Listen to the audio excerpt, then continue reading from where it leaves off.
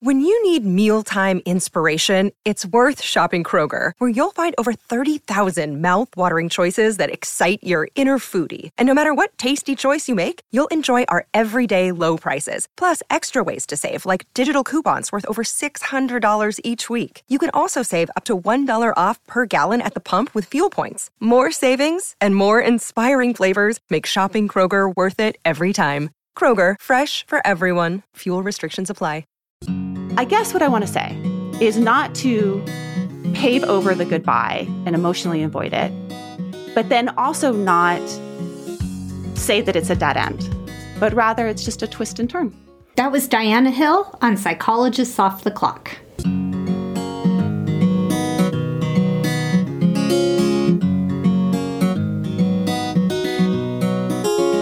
We are 4 clinical psychologists here to bring you cutting-edge and science-based ideas from psychology to help you flourish in your relationships, work, and health. I'm Dr. Debbie Sorensen, practicing in Mile High, Denver, Colorado, and co-author of ACT Daily Journal.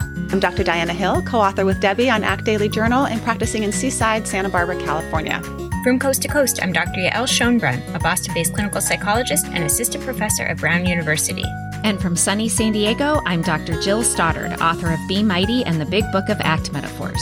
We hope you take what you learn here to build a rich and meaningful life. Thank you for listening to Psychologists Off the Clock. Psychologists Off the Clock is proud to be partnered with Praxis Continuing Education. Praxis is the premier provider of evidence-based training for mental health professionals.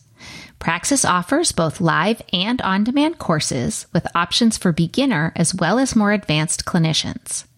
Praxis is also known for its top acceptance and commitment therapy trainers.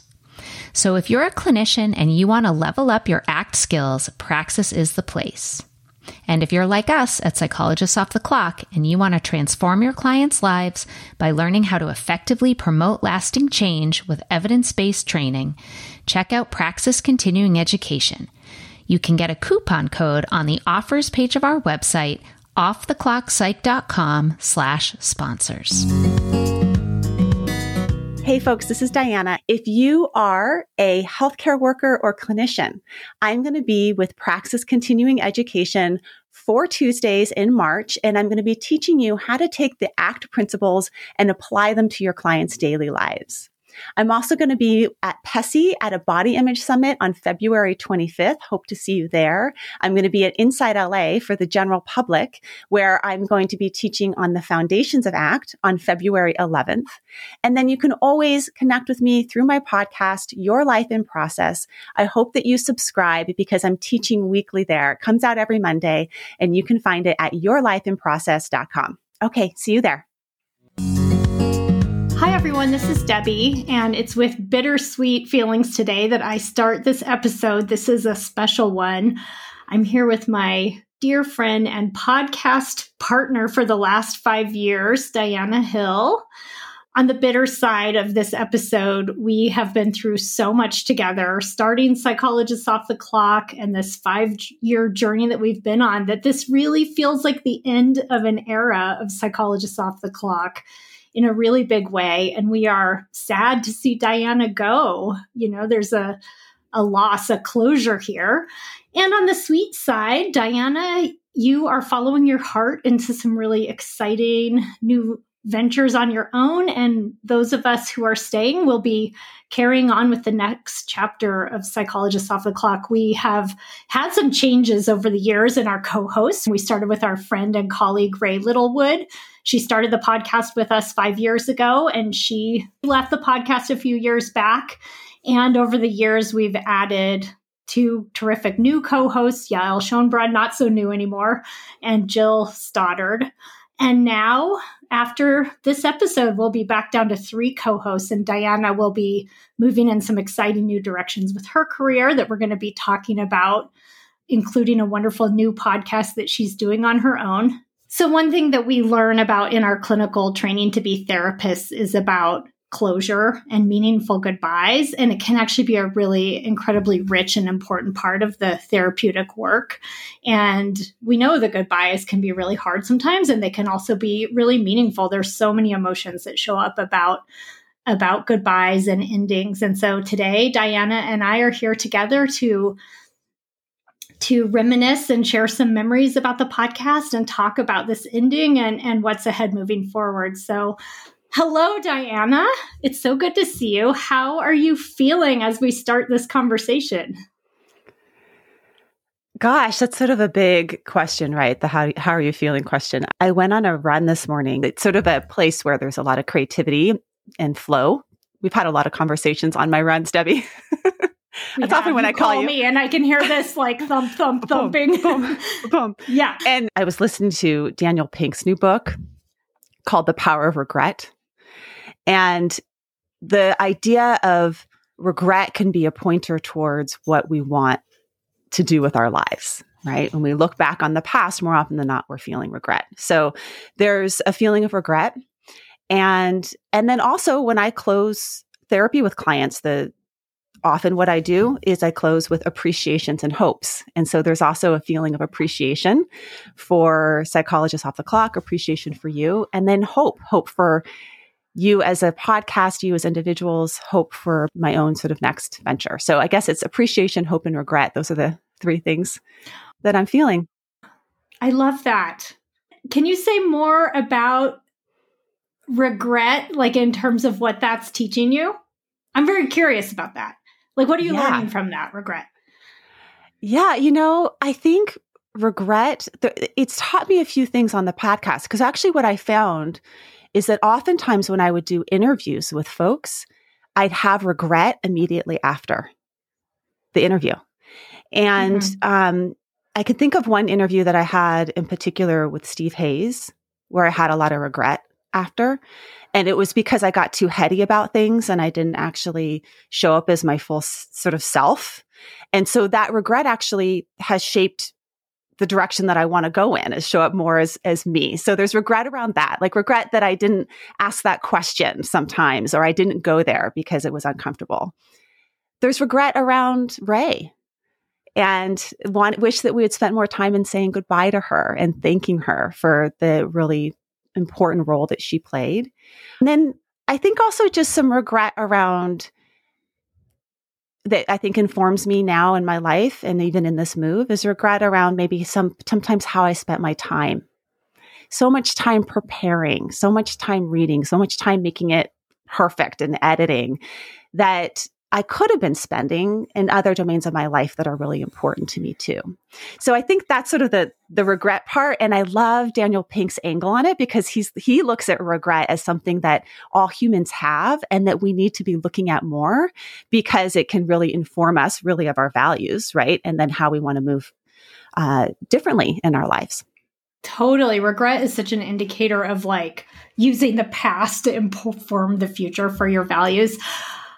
And speaking of the past, I was actually thinking that it might be fun to share a little bit about our journey together for newer listeners, but also, I don't know if we've ever really told the full story about getting the podcast started and what that was like in those early months, the months leading up to our first episode and those first few months, because we've talked about that in other conversations that we've had. I know we talked about it at our summit that we did last year, but I don't know if we've ever actually really talked about it on the podcast.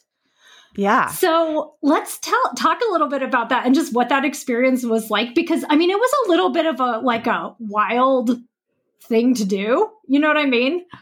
I still can't believe we did it sometimes.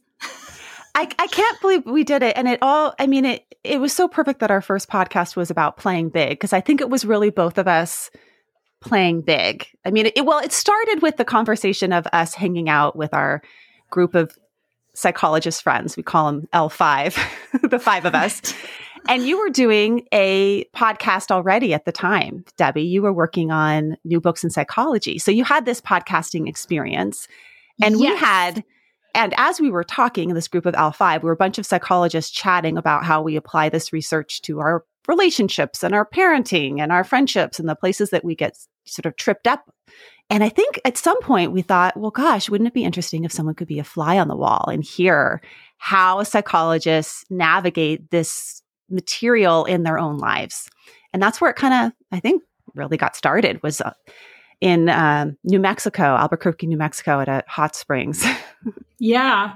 Well, and I remember thinking, it took me a while to piece those two and two together, because I remember thinking like, oh, this is so interesting to hear what you all are reading and what you're thinking about and how you're doing this in your life. And meanwhile, I was thinking about going back and doing more. I was kind of on a hiatus from the New Books Network interviews that I was doing. And I thought about going back to that. I tried to bring you all along with me. And then it clicked. And we still sometimes cross post. We're good friends and cross posters with the New Books Network psychology channel. But it occurred to us that we could actually just start our own and be a little bit more freed up to just do whatever we wanted, because they always focus on a book. And we did a lot of episodes early on, I think, that were just us chatting about stuff. We did more of those kinds of episodes early on, and it was exciting, but we had a lot to learn. Do you remember? I mean, we were putting in so many hours in the beginning trying to figure out the nuts and bolts of it all. And these were the days, 5 years ago, these were the times before podcasting really took off. And so we didn't have the infrastructure that's available. You can kind of chug and plug a podcast a lot more easily now, but back then it was all sound waves and GarageBand that we were editing. I mean, we had to learn this whole new software that none of us as therapists or psychologists had any clues around. And some of us had, more comfort with technology than others. And that's also one of the other regrets I want to come back to with regrets. Yes. Is I regret not giving more credit to my husband, who played such an important role in those early days of helping us get all of this stuff in play. And he's a really humble guy and is pretty behind the scenes. But one of the things that I've really enjoyed is the closeness with him around the podcasting, all the behind the scenes stuff where he's really my sidekick in all of this. And so I just want to give a shout out to him and a big thank you to him for helping us get started. And then now in my current podcast, he is my producer. And so it's just been really great for our relationship and really fun to work alongside someone you love like that. Yeah, and we've appreciated, he has spent many hours, especially in those early years, putting in a lot of behind the scenes work. And I think that sometimes that behind the scenes work can be very consuming, and people don't always necessarily know to produce a 1 hour podcast episode. It takes a lot of hours to get that going between the recording and the prepping and the editing. And yeah, we spent a lot of time on that. It was exciting. Some of those early episodes are my favorites, even though I know that listeners will go back and listen to them, or may go back and listen to them and hear the really poor sound quality and the edit cuts that are painful. And I loved doing those episodes with you because, first of all, I learned a lot in the research behind them. We did a couple episodes on embodiment that are some of my favorites, and the food and mood episodes that we did that were super fun. Yes. I learned so much. From those episodes. And they were more back and forth. And I really think really truly to that spirit of what do psychologists talk about over coffee, which was our first sort of tagline early on. Yeah, those were, I think over time, we started doing more and more interviews because in a way, those episodes were great. And we did have to gather information and that kind of thing, but they were so lively and fun and creative. And that's, Diana, I think one thing to really reflect on is just the creativity behind it. And I know for you, you're very creative. And I think that creativity has also been a huge piece of this and part of your value system behind doing all of this, right? I'm learning is one of my biggest values. And I didn't really know that until doing a podcast like this and exiting some of the boxes that we're designed to kind of be in as psychologists, right? Living on the edge a little bit more of those parameters. But what I've also learned about myself, and I actually just learned this recently, and you have been, unfortunately, Debbie, the recipient of this, is that I have very strong in creativity, but my planning and organizational skills are not as strong. I just did this, my new podcast, I just did this interview with this woman named Elizabeth Ricker, who is a neurohacker, and she had me do all these self-assessments on my executive functioning, and I scored really lowly in organization. And I think that sort of sometimes showed up in the podcast. These sort of last minute changes that we would do, writing a book together, my organization, you've experienced that. So yes, creativity is a value, but I also have some areas to work on. Yeah. It makes it hard to work on a team when you have a team member that's a little disorganized. I feel like it's not my strong suit either. So sometimes it seems like a minor miracle that we managed to get this thing off the ground. Because, that's the appreciation for Jill. Jill and Yael, they're so organized, both of them. So they kind of brought that. I think especially Jill is just like, I don't know how she does it. She's so great at putting, boundaries around things, hitting our targets and all that kind of stuff. So some appreciation to both of them for bringing that. So if you could think back about this 5+ years that we've been through doing this, what would you say is the most rewarding thing about it to you? What do you find what has kept you doing this all these years? That's a good question. I think it's changed. My why behind it. I think when we started, it was really about wanting to be friends and be in this professional realm with a friend and explore these ideas with these women. It had nothing to do at all early on about even the possibility that I would talk to someone like Kelly Wilson or Daniel Goleman. These people that I'd read about in my psychology books had nothing to do with that. And then over time, I actually got to start to have conversations with people who had changed my career and had changed my life, and be able to look at all these different perspectives and points of view and learn. Just so much learning that has gone on. I feel like I have a second dissertation in these past 5 years of how much learning, how many books that I've read, how many people that I've talked to, how many of your episodes, Debbie, that I've learned from. Thinking about your moral injury episode and how much I learned from that episode. So then it became about sort of this value of learning and growth and intellectual growth. And then I think more recently, what it's sort of kind of boiled into is how to apply this to my clients in my life and my family, the things that I'm learning. And so it kind of, I guess in some ways, has come back full circle to what we talked about in Albuquerque many years ago that I'm really interested in. I really do think that there's sort of the reading of the book and the digesting of the information and being able to list the 5 things for this and the 6 things for that. But what keeps me going now is the application of it. Just this morning, my kid was, we were late for school and he wanted to go over some spelling words.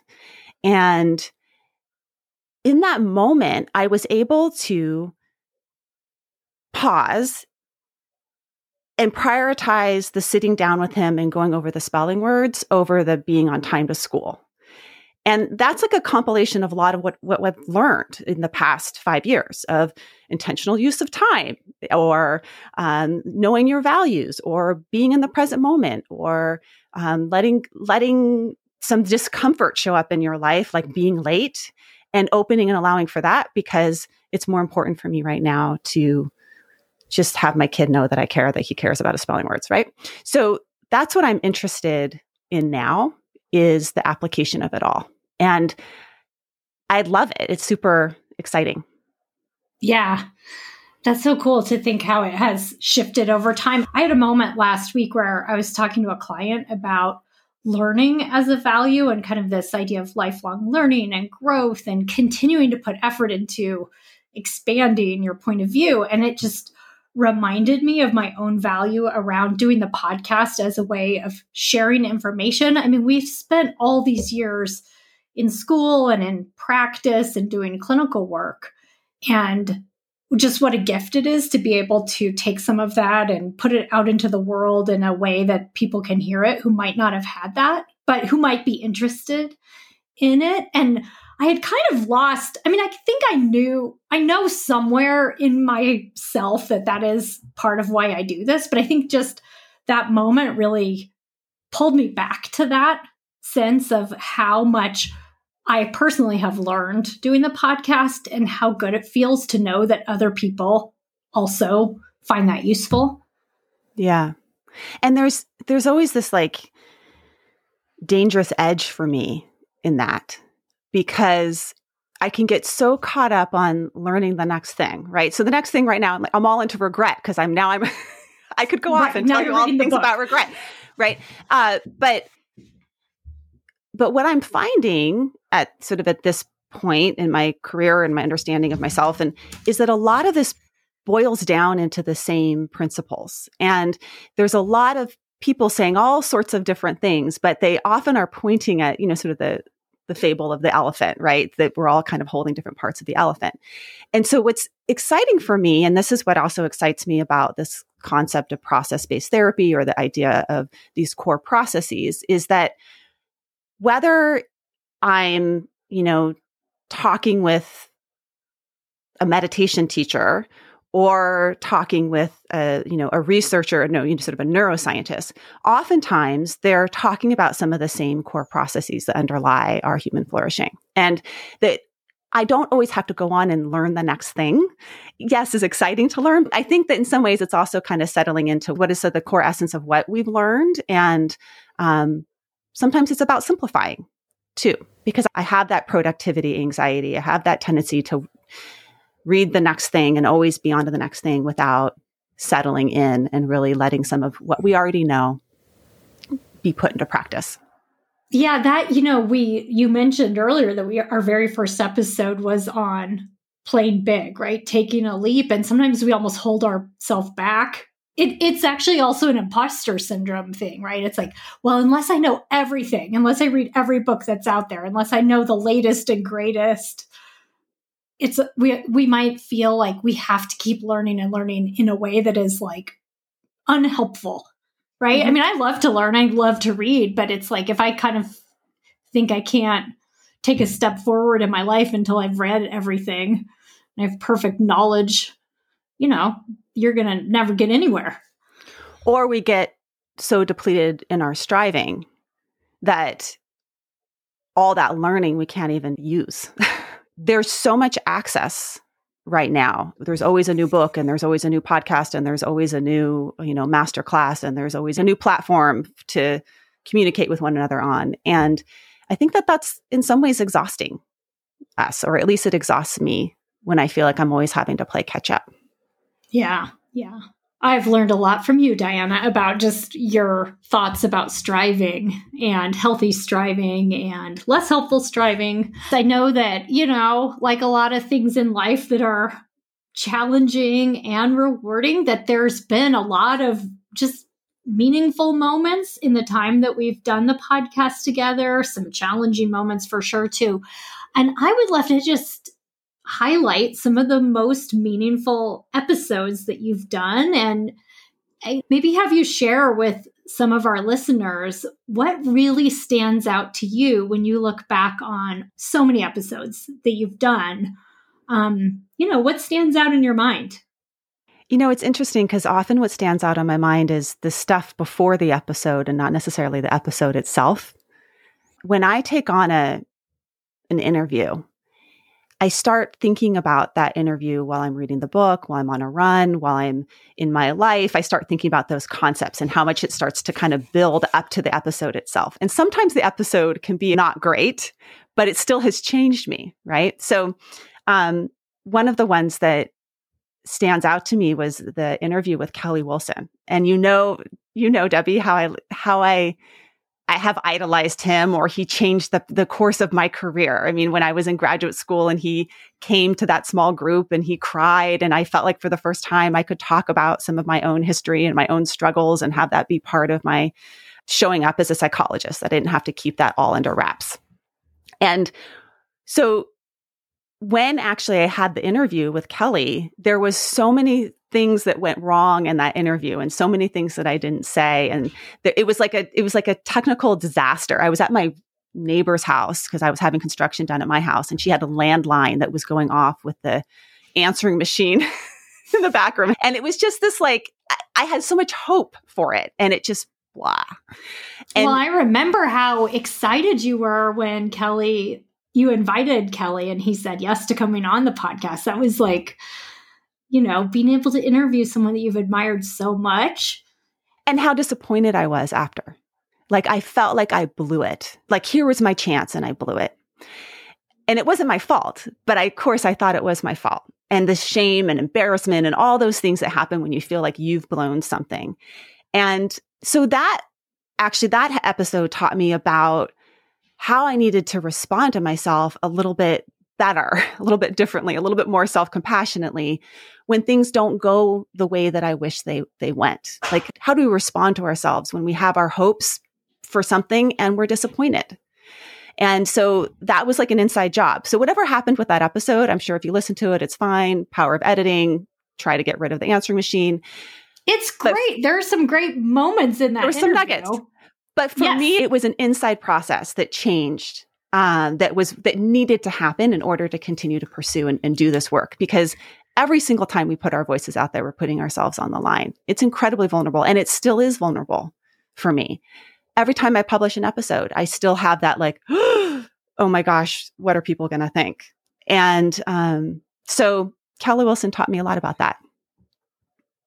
It's the process of doing it that was important. It's the process. Yes. Yeah. What else? What are some other meaningful episodes that come to mind? Well, you know, Debbie, as well. And this is another one that a lot of stuff behind the scenes happened for me around was the Psychology of Radical Healing episode that we did in summer of 2020. And that was another one that taught me a whole lot. And also both in the episode and before the episode. So it was with Helen Neville, Hector Adamus, Brianna French, and Grace Chen that came on the show. And I initially had reached out to Helen Neville, and this was the summer of 2020. What I had done was gotten the APA standards for race and ethnicity, downloaded them, and read through all the names of who wrote those standards, and then went through that list and asked each and every one of them to be on the show. And so I got to have conversations with Sandra Matar. I got to have a conversation with Karen Sugimoto, who was the chair. And when I reached out to Helen Neville, she said, I want to bring on this group of people with me because we work collaboratively. And when I listen back to that episode now, I am cringing on so many different levels in terms of where I was at in my own racial identity at that point in time. There was a moment where I asked Hector Adamus, how do you bring race into the therapy room? And he was like, it's already there, my friend. And I'm like, what happens when you have, conversations about race and they get heated? And he said something like, heated for who? It taught me so much about entering into discomfort, about not knowing, about humility, about learning, and so much learning that I want to continue to do. And those conversations that summer were incredibly important for me to share and to continue to have conversations like that. Yeah, and it's interesting about that piece around the collective coming together to do the episode, because I think sometimes the default is this individualistic approach to things, and it can actually feel daunting to interview. I think there were 5, right? 5 people who came on the interview with you. There were 5 in the collective, but 4 people came on the show. 4 people on the show. Yeah. Mm-hmm. But how wonderful that they collaborate to such a degree that if one person comes on, they want to include everyone. And I think even just that as an example is so inspiring. Yeah. And also for me, taking a look at, here we are, a show of 4 white women. How comfortable does a Black woman feel coming onto our show? Yeah. I think that's also something, to think about and look at. So that was a pretty powerful episode as well. And then, of course, one of the ones that I am just so grateful to have had was a conversation with Rick Hansen a couple of years back, because he's really become one of my mentors and biggest supporters since then. And he was one of the people that really encouraged me to launch a new podcast and to take this leap. So I don't think I would have had that opportunity to have built a relationship with someone like Rick if I hadn't, been able to talk to him in an interview on the show.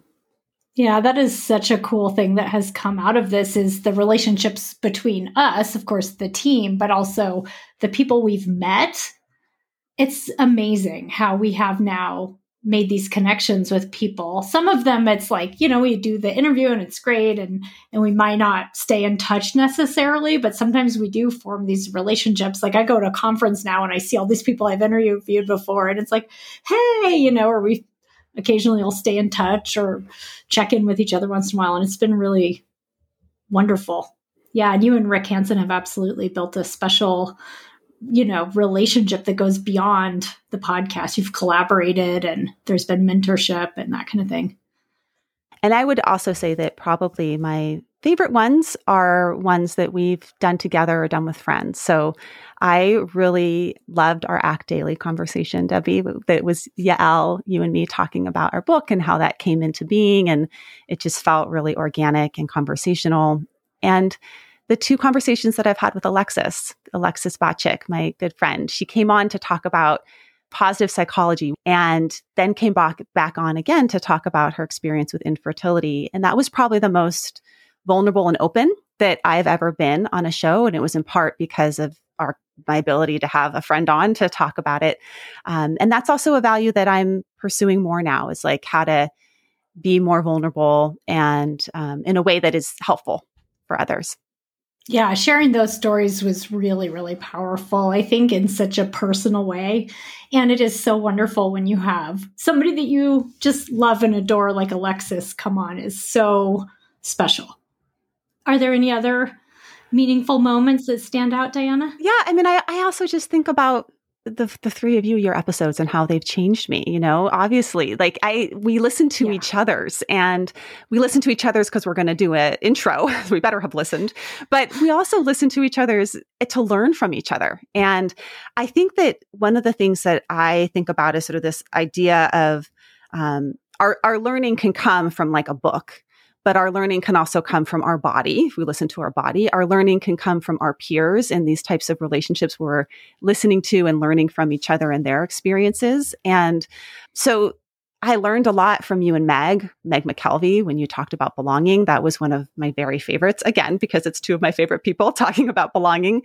And then I also have learned so much from Jill in terms of her just skill as being an interviewer. She is like solid and smart. And so that's been really fun to, watch and see that energy come onto the show. And then Yael in all of her sweet intellectualism, like she's so tender and sweet and lovely. And then also just so freaking smart and grounded in research. So it's just been fun to learn from the three of you. And I do think just like regret points to our values, envy, appreciation of another person's strengths points to our values, that what we admire are qualities that we want to cultivate in our own selves. Well, and I will give that right back to you, Diana. I've learned so much from you. And I will just share that to this day, we did our food and mood episode all those years ago. I still have two kinds of oil in my house. Olive oil, which I've always had, avocado oil. That's it. That's all I have. And I learned that from you. So that's just one little minor example. Get rid of the seed oils, folks. Right. Every time I pull down my avocado oil, I think of you. But then there's also been the bigger learning that I've done from you. And I think you have brought so many creative ideas and interesting guests that I've never even heard of before onto the show, that it really has enhanced my life. I mean, that's what it's all about, right? Like these have had an impact on my actual life. And I'm so grateful. My morning routine, I don't always maintain it, but remember our morning routine episode? That was one of my favorites. You really inspired me. So thank you, Diana, for that. Listeners might be curious about how you came to this decision. And I know it was a hard one for you. We've talked offline many times about, that it took you a while to make this decision, and it's not without its mixed feelings. Could you talk a little bit about what's behind your decision to go off a different direction and, what the process was like? Yeah, I think it's been percolating for almost a year now. And it's and I've allowed it to percolate and and play with it. But what it really boils down to is a couple of things. One is just when I was talking about there's different types of thinking and then we can think with our bodies. One is just tuning into what my gut has been saying around where I want to go, what do I want to do? And another has been about tuning into my values and how can I be most helpful to people. So during this past year, I started teaching on Tuesday evenings with Mindful Heart programs. And I would just do this little weekly talk, and I do a little yoga and I do a little meditation. And during that time on those Tuesday evenings, which I'd have like 10 people attend, like it was a small group, I would feel so much vitality in that teaching. And what I realized is that I want to be in a place of offering more direct teachings to people, bringing in ideas from my life, from clinical psychology, from spiritual practice, really integrating some of these ideas and perspectives and offering them up to people as sort of practices that they can apply in their daily life, just like we do in our book with Act Daily. So it came from that, of just this readiness to go explore that frontier of whatever that is, of being able to teach directly to people and have the room for creativity and play and the room to also work closely with my husband. When I turned 40, I went to Peru with my mom. And she was born in Dominican Republic. She grew up in Peru, and I'd never been to Peru. And it was her 70th birthday and my 40th. She took me to Peru, and we landed in Cusco, and then we went down to the Sacred Valley to a retreat center there called Huilca And at Huilca, they have a shaman that comes down. He comes down from like 14,000 feet to do these coca leaf readings. So coca leaves are the leaves that they turn into cocaine. This isn't like coffee or chocolates. And they're very sacred in Peru because they have a lot of medicinal properties in terms of being able to live at high altitude. And one of the things that he did with me was he did a coca leaf reading. So he took me into this room and he spread out all these coca leaves and he threw them down and then read how they landed. And when he read them, he said that all of these leaves, like the leaves around your family, are really strong. The leaves around your career, solid. The leaves around your friendships, okay, pretty good. But there was one leaf that was really far off. And he said, this is the one that you need to pay attention to, this leaf. Okay, so like the shaman in Peru, I was like listening. Okay, what does he say? What's the leaf? Yes. What is the leaf? And the leaf was my marriage, my husband. And since then, there's some health issues that have shown up in his life, and there's been career stuff that's shown up. And I've really come to see that I want to be in partnership with him and live closer to him and have him be involved in, if I'm doing a side hustle, he needs to be at my side. And so that was another component of this, like my values around creativity, my values around having my husband be part of my side hustle and our time that we spend, that I'm not spending at work. And then also, how can I be of best service to people? So it's many values coming together at once. And I think what Katie Bowman has taught me is this idea of like stack your life. Like, how could you live out many values in one practice, in one offering? And that's what this move is for me. Yeah. So having him as your producer in your new podcast, it is just the closeness and the time together is built into it. So you've talked about the values you're moving toward and the values behind your decision. What do you feel sad about leaving behind as you leave Psychologists Off the Clock? Diana, what do you think you'll miss? Oh, there's a ton. I mean, I already miss it because it's already happening for me of just... Yeah, you've kind of been taking steps back. Yeah. And as I'm producing podcasts now without the team, I miss the team. I miss the conversations before, the texting right after, the conversations after, the support that we provide each other, the encouragement when things go sideways, the compassion for each other. That's the number one thing that I think I'll miss is the friendship and the team. And I also think that there's ways that I can pursue that value in a different context. And that in some ways, especially going back to like, my relationship with you, Debbie, or my relationship with Yael, it will also be nice to have relationships that aren't, so centered around the podcast, that are centered around like you talking about your girls basketball team that I'm interested in, that the podcast doesn't always have to be the dominant factor in our relationship. That's right. Yeah. When you're collaborating, sometimes you're so focused on work that kind of takes over the relationship sometimes. Absolutely. Well, you're good at not doing that. I mean, I think you always tend to the relationship, but I have a I have a compartmentalized mind. Like if I am working, I am working. If I'm friending, I'm friending, So I think it'll be helpful to be in the friend domain without work always creeping in. I just imagine part of what would be sad for me about leaving is like working so hard to build something and putting so many hours into it, and to kind of like walk away from it feels, is that coming up for you too, Diana? I think when you build something, you almost want to stay just because you've invested so much in it. Yeah. Absolutely. And there's that graspy feeling of like, wow, we grew it so big. We have this many downloads. We have all, that sort of graspy feeling, attachment. And that's come up for me. And I think in particular during this like early stages of transition zone of like launching my own podcast was, oh no, what if this is a complete flop? And I've also learned about for myself that graspiness, that attachment brings me a lot of suffering. When I'm in that place, I act in ways that don't line up with my values. And letting go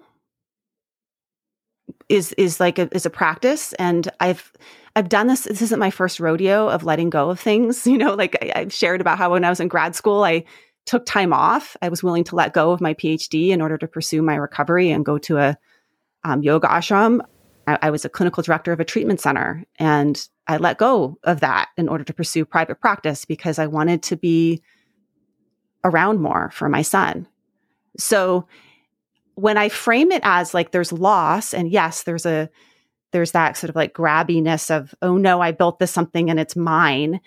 It activates a part of me that I don't want to continue to activate. And it's a practice. It's a process of, okay, noticing that show up. It's because I care about something. And can I let go of it and also know that, the seeds that are planted in Psychologists Off the Clock, it's not like we're like mowing this thing down. They're going to continue to grow and flourish, and they're going to move in other directions. And moving back to that, how I end my therapy session with clients around appreciations, hopes, and regrets, is that it's important to be with the regrets. It's important to share the appreciations as we've done, but it's also important to allow hope to come in, that hope is not something that has a really strict container around it. It can be like, I just hope for all that we're doing, all the effort, to be of benefit to people. So if I turn into that mindset or more that compassionate mind, it tends to feel a little bit better.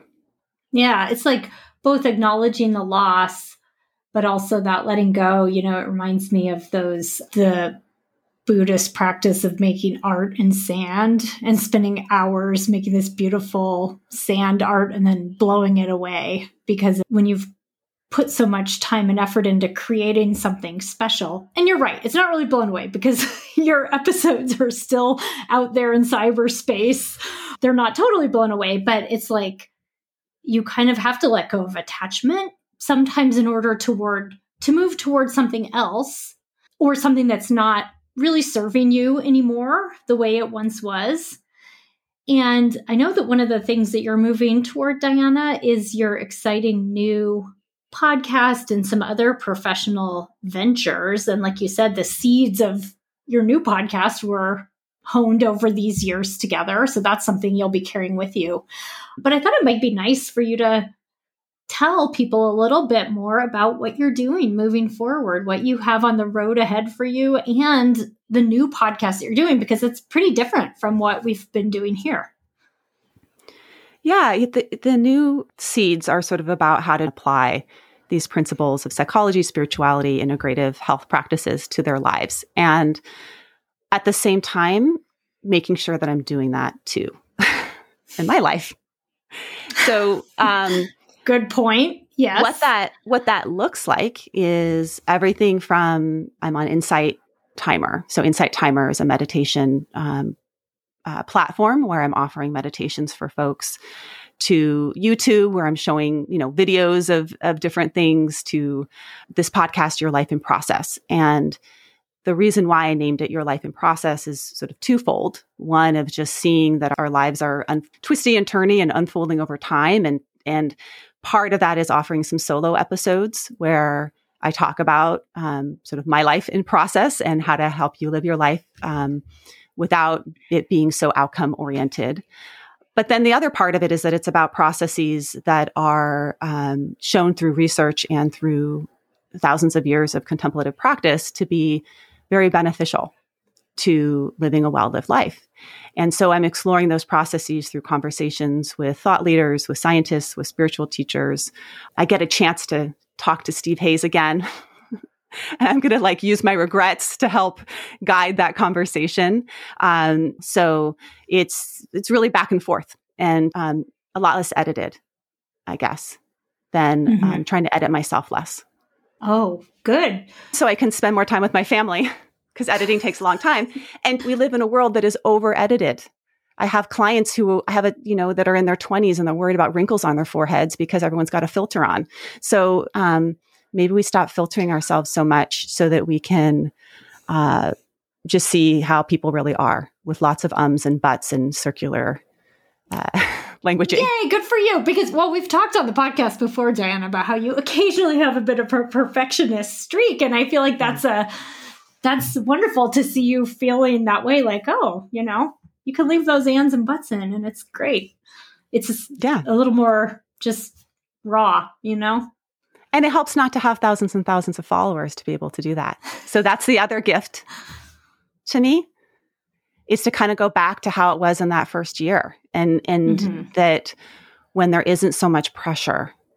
My favorite yoga teacher, Eddie Eller at Yoga Soup, says, just enter into the full expression of your pose. And so when I can just enter into the full expression of my pose, I can make space for other people to enter into the full expression of their pose, even though mine is going to be always crooked because I have a crooked back. It's always going to be a crooked pose, but that's okay.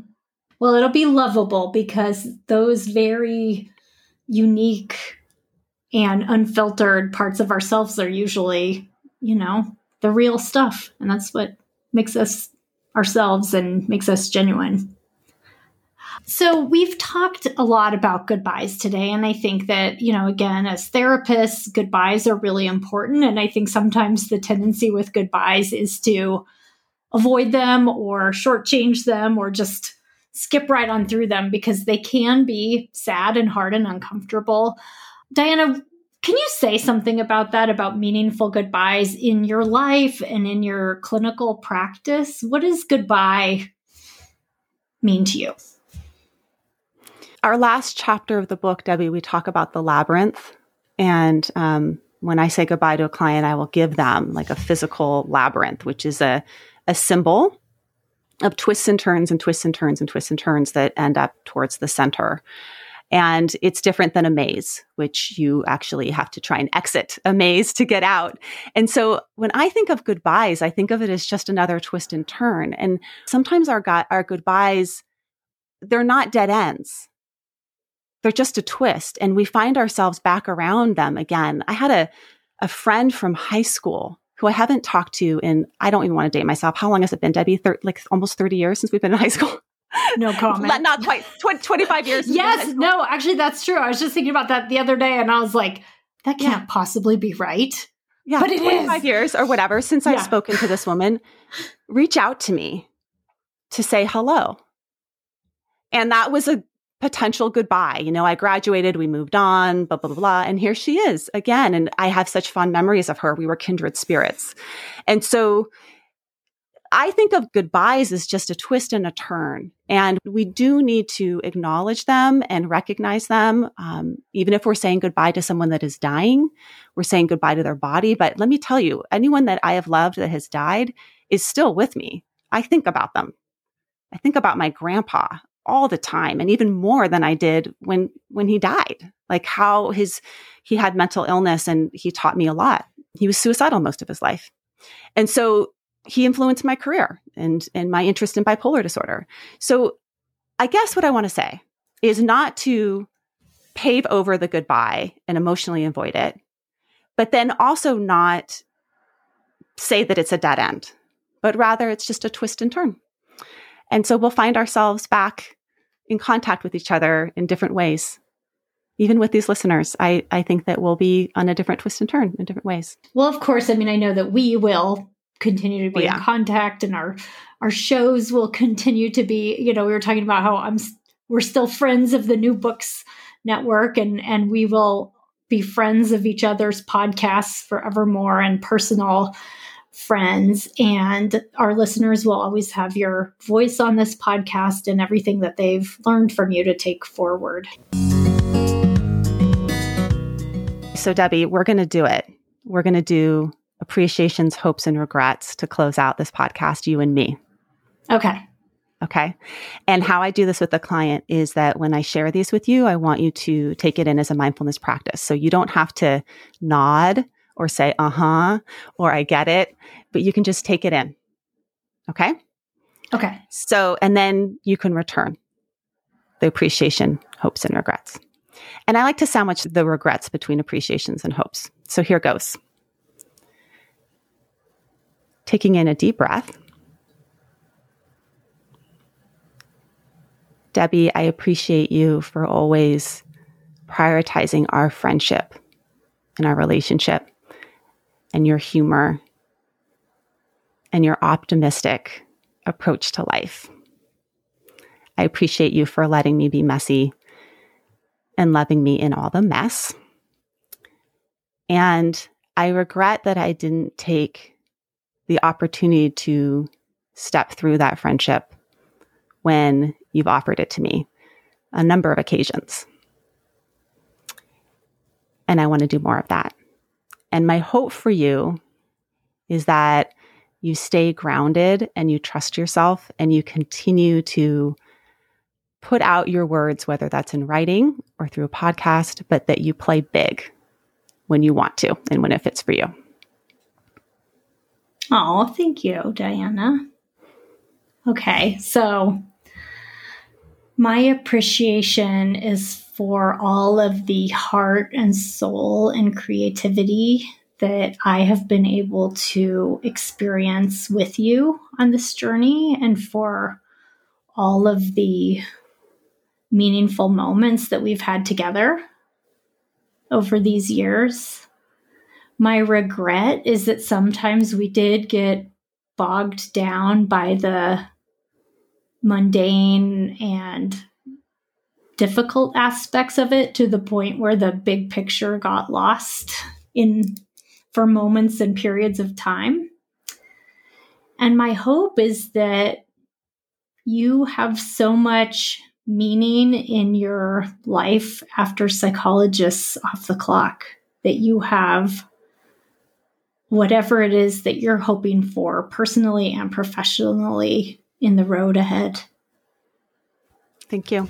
Well, I think I speak for all of the co-hosts and the entire team and all of our listeners when I just express to Diana my thanks and appreciation for you, and just my, excitement to see what comes next for you down the road.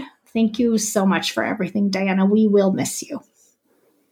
Thank you, Debbie, and thank you to the listeners.